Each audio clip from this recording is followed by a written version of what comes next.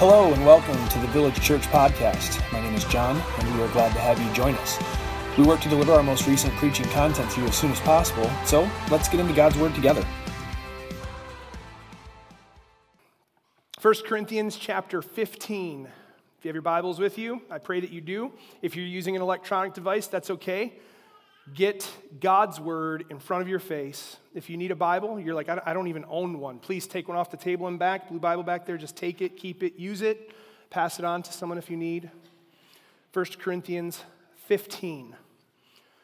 We're journeying through 1 Corinthians, a journey that started in October of 2019 and was interrupted in March of 2020 and was taken up again in, September.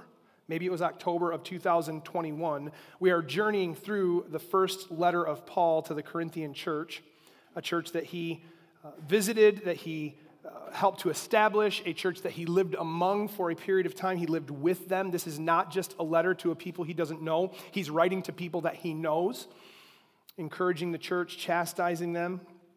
We have looked and considered throughout the book that the Corinthian church was a messed up church full of messed up people.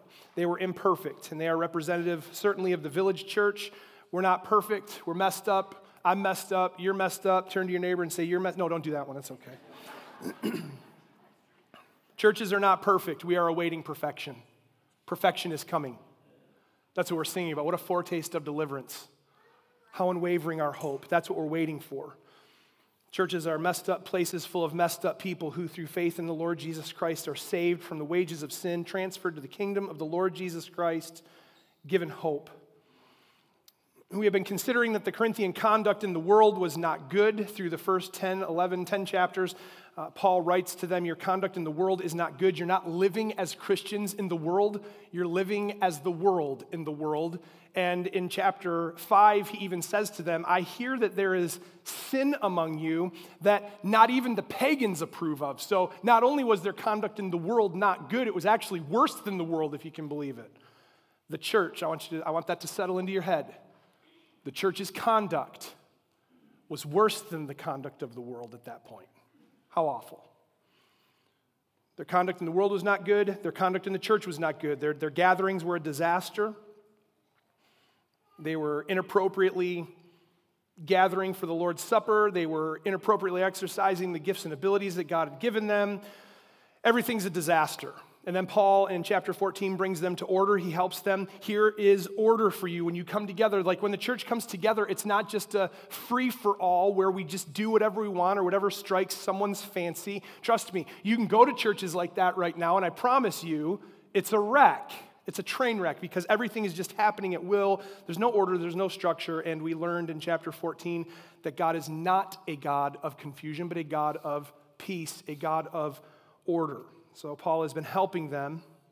Into chapter 15, we've looked at the resurrection. He starts by establishing the foundation of the gospel early in chapter 15. He does this to get to the resurrection of the dead. We spent last week, verses 12 through 20, talking about the resurrection of Jesus Christ from the dead. Paul looking at that from the angle of, if Christ has not been raised, here is the Christian life then. If Christ has not been raised, we are to be pitied. Our preaching is in vain. Your faith is in vain. You're not saved from your sin. If Christ is not raised, this is the greatest sham in all of human history.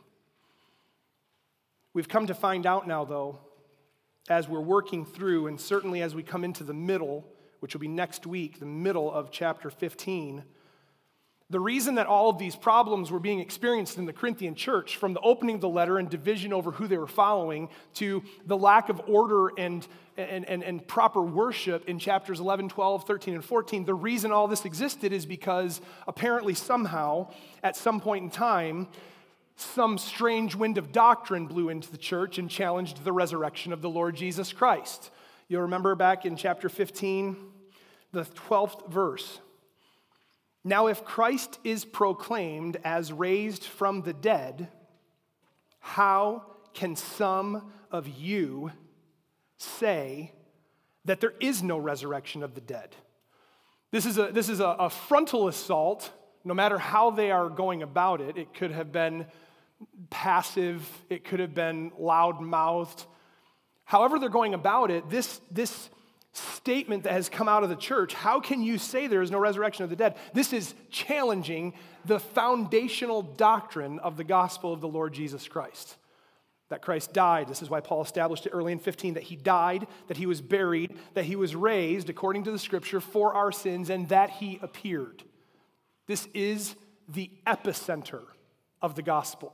Without it, we've examined, there is no gospel.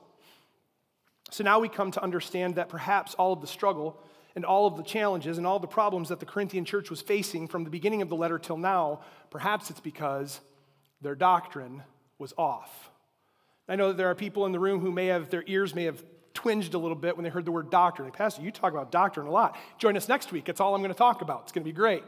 The fact is that if we're not standing on the sound word of God's word, then our doctrine is off. We must base and understand all that we do, all that we say, all that we preach must stand on God's word, sound doctrine, the teachings of Jesus Christ as carried on by the apostles, as written to us now to absorb into our life and live through faith in Jesus Christ. What miserable lives if Christ has not been raised?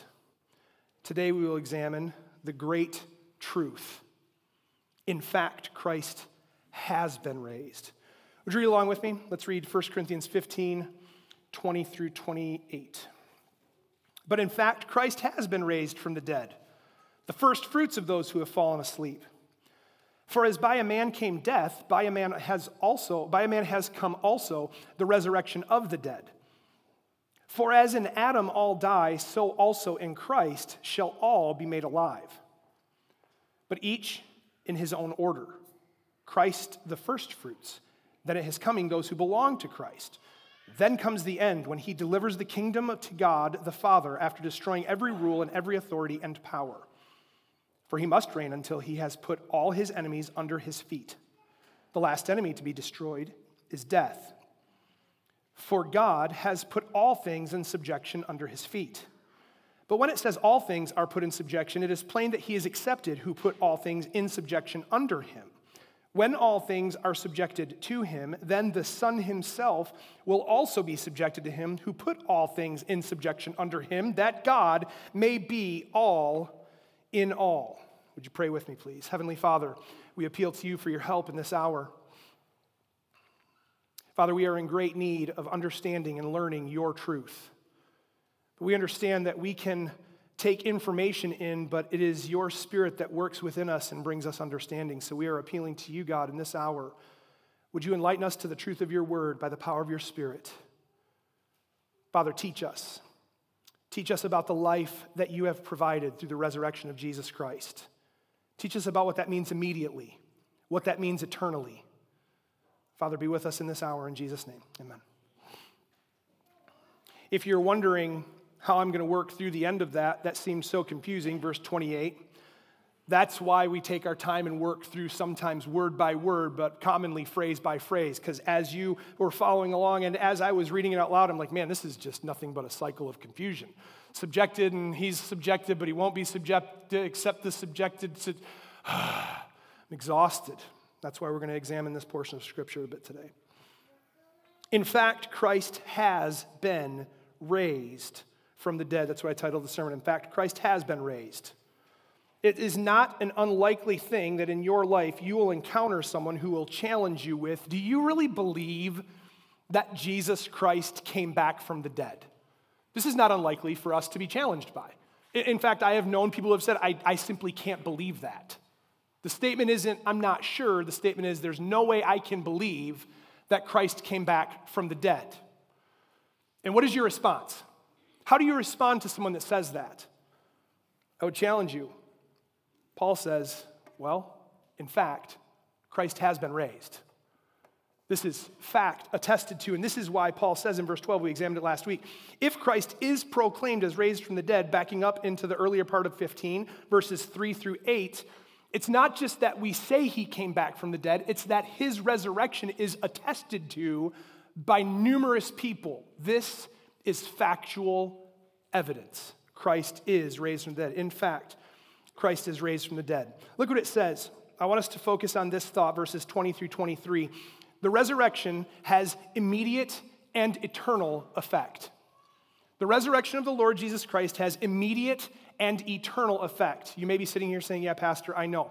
I'm sure that you think you know, and I'm sure that I thought I knew, but I'm sure that I didn't understand the extent that the resurrection has immediately and eternally. At the base of that, the simple saying is, I'm saved from my sin and I'll spend eternity with Christ. Not incorrect. Probably not the most complete way of saying it, though. Let's explore what is said. 1 Corinthians 15, 20 through 23. Notice the first words there. In fact, Christ has been raised from the dead, the first fruits of those who have fallen asleep. First fruit. I looked up, just for my knowledge and understanding, the old Greek word, which I didn't write down, but just wrote down what they understood the word first fruit to mean in ancient times. As Paul writes this to the Corinthians, he is saying that which is superior in excellence to others of the same class. I'll say it again. That which is superior in excellence to others in the same class. Do you understand why is this relevant and important? Pastor, why are you saying this? Because in Christ, through faith in Christ by the resurrection, we are united with Christ, and we have the righteousness of God placed on us because of Christ. We are now of the same class through faith in Christ, but He is superior. We are not Christ. We are made like Christ. And we will be with Christ, as we're going to examine this morning. First fruit, superior in excellence to others of the same class. The Bible talks about this thought often. Of Christ in Colossians 1, verse 18, it says, He is the beginning, the firstborn from the dead, that in everything He might be preeminent. Christ is superior. Why? Because Christ died for sin. Christ defeated sin in His living, in His death, in His longing, in His dying. We just sang the words to this very thought. Christ died for sin, died to sin, and resurrected, Romans says, living to God. So Christ in His death defeats sin. He is superior of those who come back from the dead through faith in Him. We come through Christ. He is superior. First fruit. Of Christians, it's important, this thought of superior in excellence to others of the same class. Of Christians, the Bible says in James chapter 1, verse 18, of the Father's will, He brought us forth by the word of truth, that we should be a kind of first fruits. So this is the link to in Christ, who is the first fruit. He is superior in excellence to others of the same class. We are now made a kind of first fruit. You see the linking now through faith in Christ. He is superior. We are made like Him, but we are not Him. First fruit. Sometimes in the Old Testament, the word first fruit would refer to firstling or child.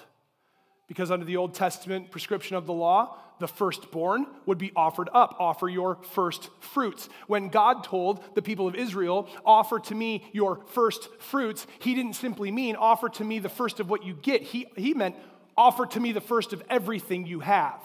When a child opens the womb, the law literally says that child is given to God as first fruits. I'm thankful we don't do this anymore because I love my kids. But this is how the priesthood is established. This is how Levites are established. Like the first fruits are given to God. First fruits here, superior in excellence to others of the same class. We are not Christ, we are like Christ. What makes Christ the first fruit of those who have fallen asleep, right? Because that's what He says in verse 20. The first fruits of those who have fallen asleep. We understand that phrase, fallen asleep, to mean those who have died in this life. Not died to this life, because I pray that Christians in this room through faith in Jesus Christ are living dead to sin in this life, but those who have died in this life. The Bible uses the terms fallen asleep. Why? Because there's something else after this. This is temporary. There is eternal life. Christ is the first fruits of those who have fallen asleep. What makes Him the first fruit of those who have fallen asleep? Because base fact of the gospel. He died a sinless death, defeated sin in his death, and came out of the grave. We explored last week. There are other resurrections in the scripture. There are other people who have died and come back to life in the scripture before Jesus Christ died and comes back to life. What makes Christ coming back to life so significant? No one endured the cross. No one defeated sin. No one came back from it. Christ did that work. It was his work exclusively, and he accomplished it. Look at I want to draw your attention to the beginning of verse 21 and the beginning of verse 22. For as by a man came death, verse 21, let's call it 21a if you want. For as by a man came death, verse 22, the beginning. For as in Adam all die. We have to confront this. People have fallen asleep. People die. Why do people die? We've talked about this at great length. Because the wages of sin is death, both physical in this life and eternal. The Bible talks about dying physically. Death has come to all, and that is not just spiritual. Spiritual death has come to all. This maybe enlightens young minds in the room that have always wondered, what does it mean to be born again? It means you are spiritually dead, and through faith in the Lord Jesus Christ, you are born again. You are born to new life in the physical life that you live. There is physical death. There is spiritual death. Those came through one man, Adam, his sin in the garden. I don't think I realized when, I didn't. I did not realize the doctrine we would cover in 1 Corinthians when I started teaching it. I had no idea the doctrine we would cover in 1 Corinthians 15. But these are things that people challenge today, that people do not understand today, that perhaps some of you in the room today do not understand. Maybe you're unsure of or leery about, I just don't know. For as by a man came death, for as in Adam all die. Why? This goes to the heart of original sin. We've talked about it, I don't want to say ad nauseum, but we can't ever talk about it enough. So if you're starting to tune out, don't, because you need to remember these things and have them at the bedrock of your faith in the Lord Jesus Christ. God placed Adam in the garden. You can see it. I wrote down the cliff notes in like 4 thoughts. Here they are. Original sin and its result, which is death. Ready? I'll do them quick and then I'll do them slow. Genesis 2, 16 and 17, God's commandment. Genesis chapter 3, verse 6, the commandment broken. Genesis 3:19, the curse of death. Genesis 3:22, life removed. That quickly. Genesis chapter 2, God commands Adam and Eve. He says to Adam, of everything in the garden you may eat, but not of the tree of life, of the knowledge of good and evil. Right at that moment, there's the tree of life and the tree of the knowledge of good and evil, and Adam can eat of the tree of life all that he wants to. God doesn't even talk about that. He says, but of the tree of the knowledge of good and evil you shall not eat, for in the day that you eat, you shall die. This is commonly taught, if you're of an academic mind in the Bible, this is commonly taught as the covenant of works. I've talked about this before, where man's relationship with God in this moment in the garden is based on what man does. If man does what God has said, everything is good. Do what I've said, okay. Eat everything you want, but don't eat that. When you do, you will die. Understood. As long as Adam did what God said, Adam was good with God. Then what happens? Adam is created, Eve is brought to him, created out of him, brought to him. The serpent comes and tempts her with the reality of what is in front of her. She stares at the fruit. She sees that it's desirable for knowledge, desirable for food. She wants that. The impulse is to want that. Notice that in the scripture, it's vacant. We never see that she's condemned for wanting that, but she's not supposed to touch it. She's not supposed to eat it. And what does she do? She looks at it too long. She takes, she eats, she gives to Adam who eats. They break the commandment of God. They could not keep and fulfill the commandment of God. And what happens? The curse of death. Genesis 3:19 tells us, cursed are you. You will return to the dust. Of the dust I formed you, and to the dust you shall return. Man's life now finite. And then in 3:22, life is removed. There's the tree of knowledge of good and evil and the tree of life. And God says in Genesis chapter 3, verse 22, let us remove the tree of life, lest man reach, take and eat from it, and live forever. Death has come to all men through one man's sin.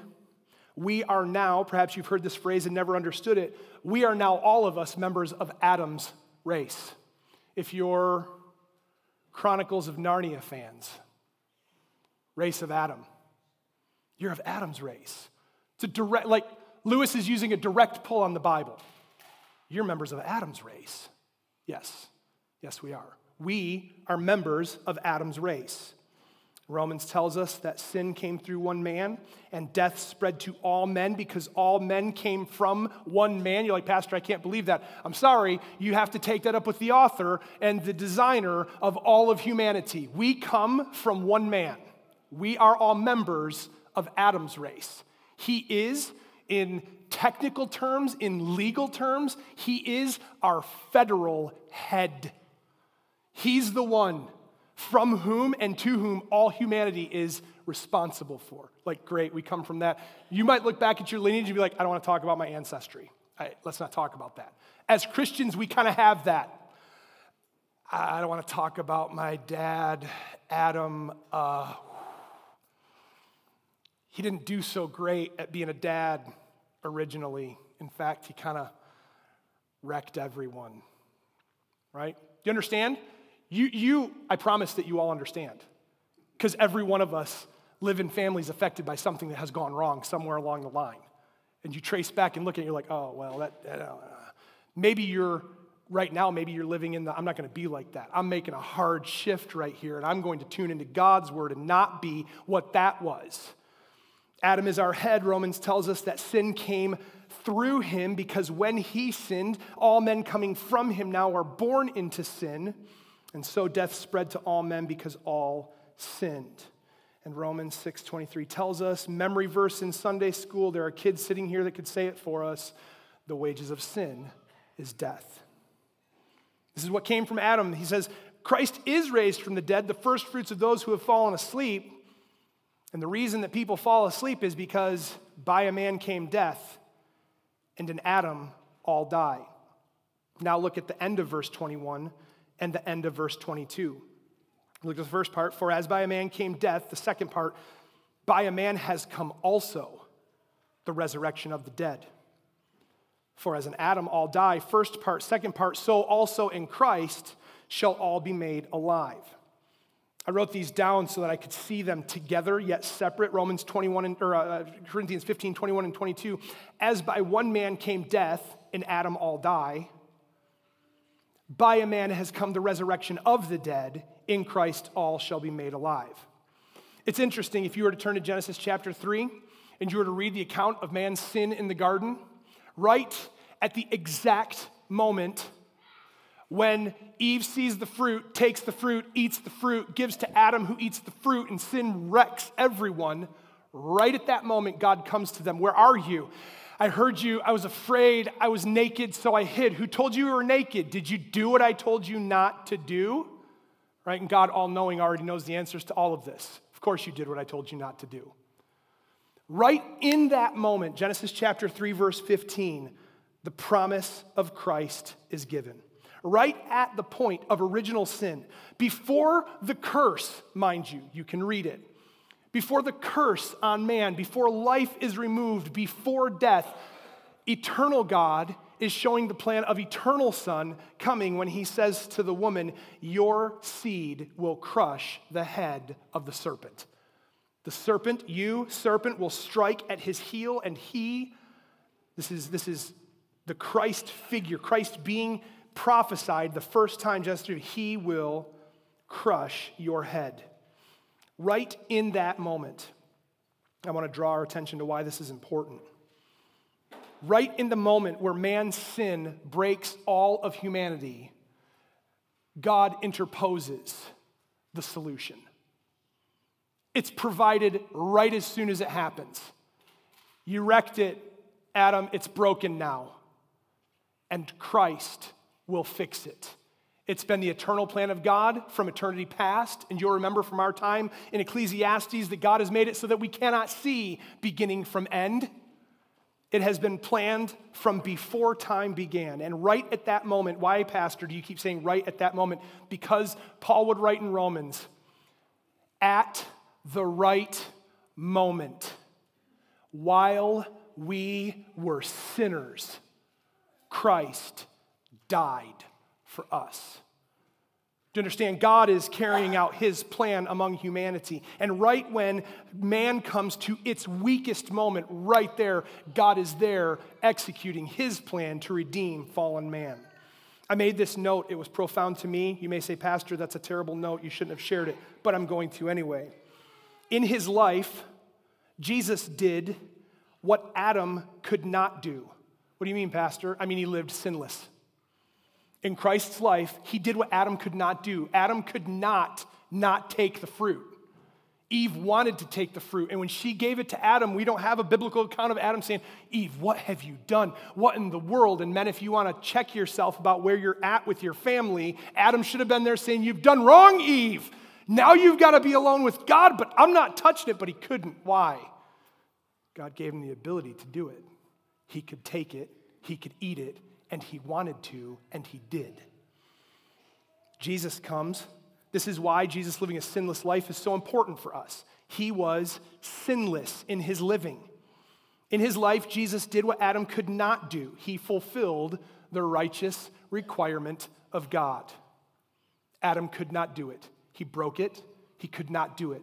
Christ came. He did it. In his life, Jesus did what Adam could not do. In his death and resurrection, Christ undoes all of what Adam had done. Do you follow? And do you understand the foundational level of all of this? Adam broke it.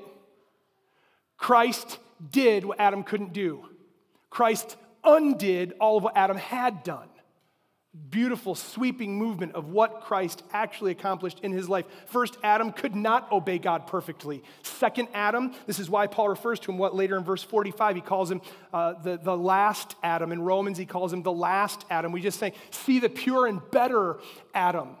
Do you understand that Adam is a figure of mankind, imperfect, and Christ is the figure of mankind, perfect?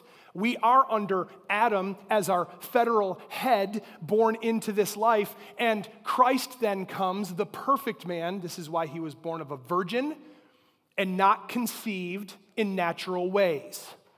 If Christ had been conceived in natural ways, what would have happened? Man, sinful, ruined because of Adam, would have conceived the Christ. Instead, born of a virgin, like why? I don't believe born of a virgin. No, born of a virgin is just as pivotal to our faith as resurrected is to our faith. He was born in purity.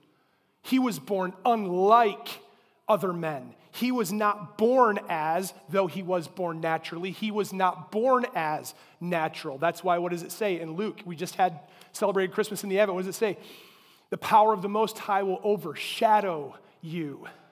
And he will be called the Son of the Most High God because his conception was pure and of God in the purity of a virgin, disconnected from the brokenness of fallen man.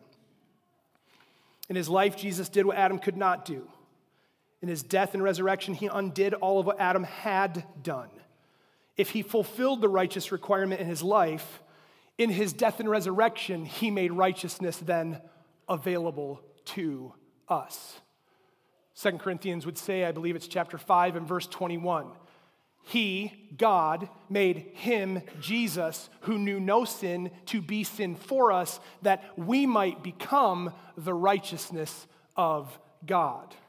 Are some pieces, like I make specific eye contact with people who are like note takers. Are pieces clicking into place for you on how important and foundational some of this stuff is? Like we need to understand this so that we are bolstered in our faith and not just, yeah, I believe in Jesus, he died and rose again, great. No, well, you don't have any framework to talk about why you need to be saved if you don't understand that Adam broke for all mankind our ability to be righteous. And Christ came correcting for mankind our ability to be righteous. This is the Christian hope. This is why he moves on to verse 23. Each in his own order. Christ, the first fruits. Then at his coming, those who belong to Christ. Christ has been raised. He is preeminent in resurrection from the dead. He is the firstborn of the dead. He is the firstborn of those who have fallen asleep. And at his coming, every person saved in this life through faith in Jesus Christ, according to God's mercy and by God's grace, will become first fruits with the Lord Jesus Christ. And to be honest, then the rest of this sermon falls off the rails, and I'm going to talk about stuff that nobody understands and doesn't care about because we don't read our Bibles enough. Look what he says in verse 24. Then comes the end. We don't like this. In humanity, we hate ending. We despise change, and we despise ending. How many times have you said, how many people have said, I don't like goodbyes? Why? Because we don't like endings. When the movie's over, we want the next one to start. What is it? It used to be a cassette, flip it over, you VCR, rewind it. What do we do now? Hit repeat on the playlist because we don't want the playlist to stop.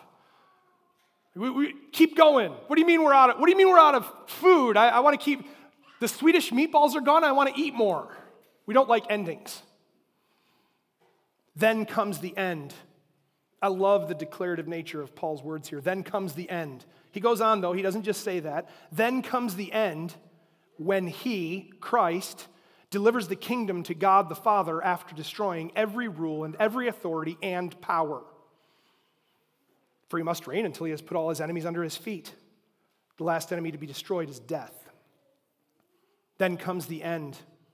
For those in the room that like big words, like the study of big words, we've talked about all the different ologies. I've mentioned this one before. This one is eschatology, which is just our word to define the doctrine of last things. In our day, the most common way to say it is, I like the end times prophecies, or I like to read about the end times. I'm working to hard shift my vocabulary to not say end times. Did you know that end times is really a faulty way for us to say it? Did you know the Bible doesn't really say end times? The Bible talks about last days.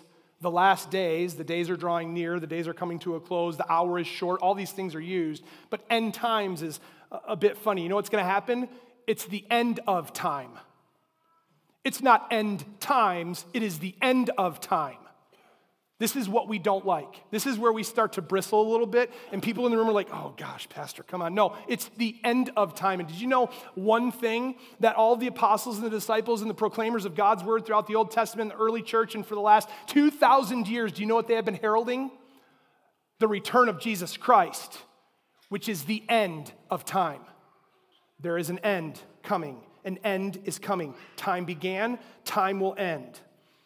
In adult Sunday school this morning, they started talking about the 7 C's of history. This is from a biblical worldview. The 7 C's of history, which maybe you're familiar with in this room.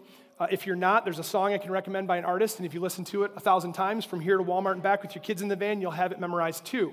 But the 7 C's are creation, corruption, catastrophe, Christ, and creation, corruption, catastrophe, confusion, Christ, and I had to sing the song because that's what songs do for us. They inform our learning. Creation, corruption, catastrophe, confusion, Christ, and the cross, and consummation. Do you want the rundown? Do you want the rundown? Pastor, what are you talking about? Creation, right? In the beginning, God created everything. Here we are. Creation, corruption, Adam. Good job. Way to go. Catastrophe, flood, global, killed everyone but Noah, his wife, his sons, and their wives, and 2 of every kind of animal. Killed them. Catastrophe. Confusion. Look, they have one language and there's nothing they can't do. Come, let us go down there and confuse their languages. Confusion. Babel, Genesis 11. Creation, corruption, catastrophe. Creation, corruption, catastrophe. Confusion. Christ. I had the song. It helps. I was telling you all so the song helps. It helps me. Christ comes into the world, and what does he do? He does what Adam couldn't do, and he undoes all of what Adam did. The cross. Oh, the cross of Christ. You ever just sit and get lost in the thought of the cross of Christ?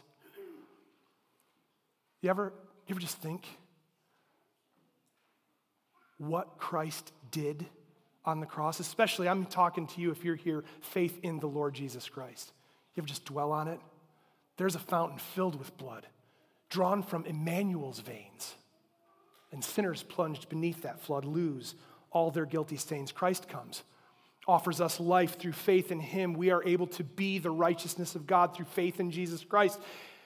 Christ, cross, consummation. Consummation. the consummation of the ages, or if you want to understand it in easier terms, the completion of time, the end of time. An end is coming. Time began, time will end. The consummation of the ages will happen when the Lord Jesus Christ returns, and he is coming. We do not herald the second coming of the Lord Jesus Christ appropriately in our churches. I am guilty of not heralding the second coming of the Lord Jesus Christ appropriately in our churches. Time is short, and if you don't like it, you're supposed to leave, because that's separating in this life those who have truly confessed the Lord Jesus Christ and are longing for the day he appears, and those who are like, yeah, I just want to live a good life and have all the benefits of a good life now. I just don't want to die and have everything come to an end. It's all going to come to an end. Christ will return. He will separate sheep and goats. He will take his people to eternal rest, and he will send those who are not his people to eternal destruction, where they will be destroyed by fire for eternity. Not like they're dead and gone, and now we have ashes on a... No. Perpetually destroyed, eternally by fire. An end is coming. Prior to Christ, time moved toward the cross. After the resurrection of Jesus Christ, ever since, time has been moving toward his second coming. We are caught between cross and consummation in this life right now. On a sliding scale, creation, corruption, catastrophe, confusion, Christ, and the cross, here we are, and the consummation of the ages is coming. At the consummation of the ages, the completion of time, there will be two main events that happen, and they're highlighted right here. Look what he says. Then comes the end, when he delivers to the kingdom the Father, when he delivers the kingdom to God the Father after destroying every rule and every authority and every power. At the completion of time, two main events happen: the final vanquishing of all the enemies of God. Never again a voice to rise against our God and King. All done away with and put away for all of time. And the eternal union of God's people to himself. Like, if you're not living, I'm sorry, I'm so bold to say it. If you're not living with a desire to have this life over with, that you may be in the presence of God, I don't know what gospel you've believed in, because that's the only hope and the only witness and the only testimony that all of the disciples, that all of the apostles, that all of the preachers throughout all of time have ever heralded. This will end, and that will begin forever. We are to be longing and awaiting the day that we are taken to be home with the Lord. Would you turn with me? Keep your finger in 1 Corinthians. Turn with me over to Revelation. Why are we supposed to desire this? I like this life. I like my home and my family, my stuff and things like God has given me. I like these things. Right, enjoy them while they're here, but don't lose sight of where you're going. This is the whole theme of Ecclesiastes, in which we spent 8 months. Don't love it too much. You can love it too much. It's all going to end. The completion of time, two main events happen: the final vanquishing of all of God's enemies, death being the last, and the eternal union of God's people to himself. Revelation chapter 21, verses 1 through 4. An end is coming, and look what happens. At Revelation chapter 21, we're talking about what happens after the end of time. Okay? God has given us a glimpse to the future. What happens? Here it is, Revelation 21:1. Then I saw a new heaven and a new earth. For the first heaven and the first earth had passed away, and the sea was no more. And I saw the holy city, New Jerusalem.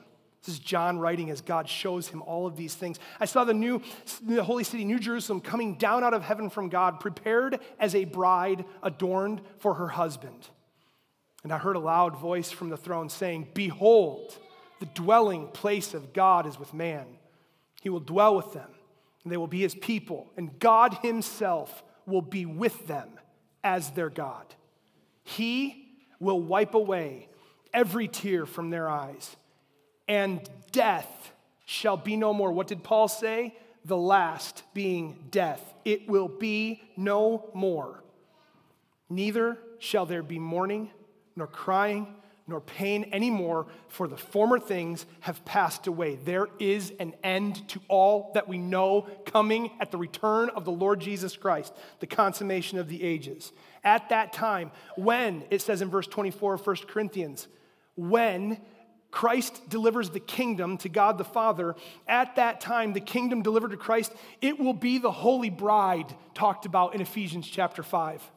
Ephesians 5 says, a bride without spot, without wrinkle, without blemish, holy. Christ will say, Father, the church, your bride, the bride, holy, perfected. That's when, like on that day, all of the nonsense of how church gets messed up today is going to be gone. Like no more, I don't like this, I don't like that, I don't like them, I wish they would, and blah, done. Perfected in Jesus Christ for all of time. It will be the kingdom without end. Spoken of, search it out if you want to. It's a fun trail throughout all of Scripture. Christ's rule will know no end, and his kingdom will know no end. The kingdom delivered to Father. On that day, the end will come, and Christ will deliver the kingdom to the Father. On that day, what a thought. Christ's work as the only mediator between God and man will be complete. It will be finished. Remember, Christ on the cross died and says, it is finished. What happened? What was finished? The atoning for sin. It's almost like, I don't want to write into Scripture, how dare we ever seek to do that, but it's almost like we could almost say there's a second, it is finished. I've completed the work, Father. Mediator over. Let's get on with reigning as king with our people. He will deliver a pure bride, and his work as mediator will be complete. Why is this important? Because you need a mediator right now. Because we do not come to God the Father without the Lord Jesus Christ. He has made the way. He is the sacrifice that purifies us. It's his righteousness that God looks at. Do you understand? We're not righteous still. God is looking at the righteousness of the Lord Jesus Christ. He made him who knew no sin to be sin for us, that we might become the righteousness of him. It's his righteousness on us that God looks at. His work as mediator will be over. It's not over right now. Verse 27, these confusing words. What is being talked about here? Last enemy in verse 26, to be destroyed is death. We long for the day, spiritual, physical, death, no more. Verse 27, for God has put all things in subjection under his feet. But when it says all things are put in subjection, it is plain that he is accepted who put all things in subjection under him. Pause. There's a line of teaching that is false, and here it is. The subjection of the Son, the eternal subjection of the Son. There is a level of mystery that we're not going to get into here. We can't touch because the Bible doesn't touch it, but here it unveils that there is a mystery that we haven't understood. That Christ in the second person of the Trinity, man, Jesus Christ, what does the Bible tell us? Fully God, fully man. Remember we talked about this back in chapter 11? The head of Christ is God. Christ, the Son, is living his life, sinless, perfect, showing us, demonstrating to us, willing submission to the Father. All things have been put under Christ. All things have been subjected to Christ. But this is not God saying, all things are going to be subject to you. You are subject to me. Why? This is deeply Trinitarian, and I'm sorry to bring up such deep doctrine with you all, but man, I pray that God uses it and sharpens you. There are things in the Trinity we don't understand. This we do understand. They are all the same, and they are all God, Father, Son, and Holy Spirit. They are the same in power. They are the same in attribute. They are the same in their eternity, but they are distinct in how they operate. The Father did not put on flesh and become the Son, Jesus Christ. The Son put on flesh, and the Father remained in heaven. The Spirit has not put on the flesh of Jesus Christ. They are distinct in their relationship. This is deep, and we're about to the bottom of how far we can go. Equal in substance and power and attribute. They do not have a rank. Do you understand? Well, there's God first and foremost. There's Jesus, yes, sir, Lord God, and there's the Holy Spirit. Whatever the two of you say, I'm ready to. No. They are working together always. They are equal. yet they are distinct in their relationship. They are distinct in relative, what do I say? I wrote it down so I wouldn't forget, so how about I look at my notes? Several relative properties was good words when I was taking notes. That's why we do it. They have differences. They are one God, and they operate in ways that are not always clearly revealed to us. God the Father did not die on the cross. The Holy Spirit did not die on the cross. The Lord Jesus Christ, fully man, fully God, died on the cross. Do you understand where we're coming from when we talk about the depth of the Trinity here? So when they come, all things subjected to Christ, we need to understand something. I don't want you to fall prey to, well, Christ is just doing the work of God the Father. He says that. Jesus said, I came to do the will of him who sent me. So it's not hard for us to start drawing these lines of, well, it kind of looks to me like Jesus Christ is taking orders from God. Jesus Christ is God. He is not the Father. He is not the Holy Spirit. Within time, the God of time, Father, Son, Holy Spirit from all eternity past, within time, the God of time placed the Lord Jesus Christ over all things. 4 or 5 quick references. Matthew 28, Jesus says, all authority has been given to me. John 3:35, Jesus says, the Father has given all things to the Son. Ephesians chapter 1, verse 22 says that the Father put all things under Jesus Christ, and it goes on to say he is the head of all things, the church. Ephesians chapter 1, verse 22. 1 Peter chapter 3, verses 22. 1 Peter 3:22 says, all angels, all authorities, all powers have been subjected to Christ. Matthew chapter 8, the disciples say, who is this that the wind and the waves obey him? Others said, he casts out demons. Do you understand? The Lord Jesus Christ stands immovable as the authority over all things. There is nothing that is not under or out of his authority and his control. He is God. He is not the Father. Why is this relevant? Pastor, why are you going through all this stuff? The consummation of ages, the completion of time, we're getting a glimpse of it right here in Paul's understanding, the Holy Spirit working through Paul to inform the Corinthian church about the doctrine that was so messed up among them. Paul is saying he's going to deliver the kingdom to God. He who is all things, verse 28, when all things are subjected to him, the Father, when Jesus brings the kingdom and gives it to him, and all the enemies are vanquished, then the Son himself will also be subjected to him who put all things in subjection under him. Do you understand?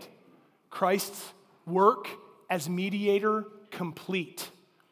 When we step into eternity, we will no longer come to the Father by the Spirit through the Son. That will be done when time is ended and we come into eternity. We will come and we will be eternally before Father, Son, and Holy Spirit. So as he ends up in verse 28, that God may be all in all. We talk about all the time. I can't wait till I'm in heaven and all the mysteries are made known. This is one that will be made known to us. No more. Now I am before the Trinity, and I worship God, the Father, the Son, and the Holy Spirit together as one. Romans talks about us reigning with Christ. 2 Timothy, Paul talks about us reigning with Christ. In Revelation, we will see his face and we will worship him forever. Christ does not disappear. He's not gone. We are reigning with him. What do we do to apply it? What do we take away from it? Pastor, you've talked about a lot. What do we do? The resurrection had and continues to have immediate eternal effect. Every member of Adam's race is guilty of sin, hell-bound and hell-deserving. Every one of us. The judgment and wrath of God are coming, the Bible says, because of sin. The only hope to escape the judgment that exists is faith in the Lord Jesus Christ. The only hope is new birth. Have you experienced new birth by the power of the Spirit through faith in the Lord Jesus Christ? So the words of Christ echo on until the consummation of the ages, until the completion of time. We find ourselves, in fact, Christ has been raised, and to us still comes the words, repent and believe the gospel. It has immediate effect. If you've believed and trusted through faith in Jesus Christ, you understand the freedom that you have found from your sin. immediate effect. If you have believed and trusted in the Lord Jesus Christ, there is an eternal effect. Death has no dominion over Christ. Through faith in Christ, death has no dominion over you. Even though he dies, yet shall he live. Have you believed in Christ? On a day like this, talking about these topics, the completion of time, the return of Christ, it's wrong to not ask. Have you trusted by faith alone? If you're trying to work your way to your salvation in the Lord Jesus Christ, you're working to no end. You will not work your way to it. We come through faith and through faith alone. Is it according to God's mercy and by his grace through faith in Jesus Christ? Have you placed your faith in the Lord Jesus Christ? Have you gained the foundational doctrine of the resurrection to understand there is an end coming? The end will come. Are you ready in the Lord Jesus Christ to stand on that day, to be counted as the sons and the daughters of the Most High God for eternity, to see his face, to worship him? If you have questions about salvation, I would love to talk with you. If you have not believed accurately in the gospel, if you're not sure, you're like, Pastor, I don't know, please talk to me. Don't let that pass. If you have a question and you're not sure, please reach out and talk to someone. For now, let's pray and we'll sing and go. God, we thank you for today. We thank you for your word, deep and sometimes heavy, and I am not a good communicator, so that makes it more difficult. But God, your word, it endures forever. It is firmly fixed in the heavens. We praise you, God, that in fact Jesus Christ has been raised. Father, help us to understand these great truths to the depths of our soul. Help us to communicate them to people. Father, help us to herald the end is coming. Father, help us to rejoice and long to see the day when the end comes and you bring a perfect bride before the Father and we are free from this life and free for eternity to be with you. We echo John's words, come, Lord Jesus, come. We love you. We thank you and praise you in Jesus' name. Amen. Thank you for joining us this week. If you have any questions about anything you just heard or if we can pray for you, please contact us at info@thevillagemi.com. Until next time, stay in God's Word.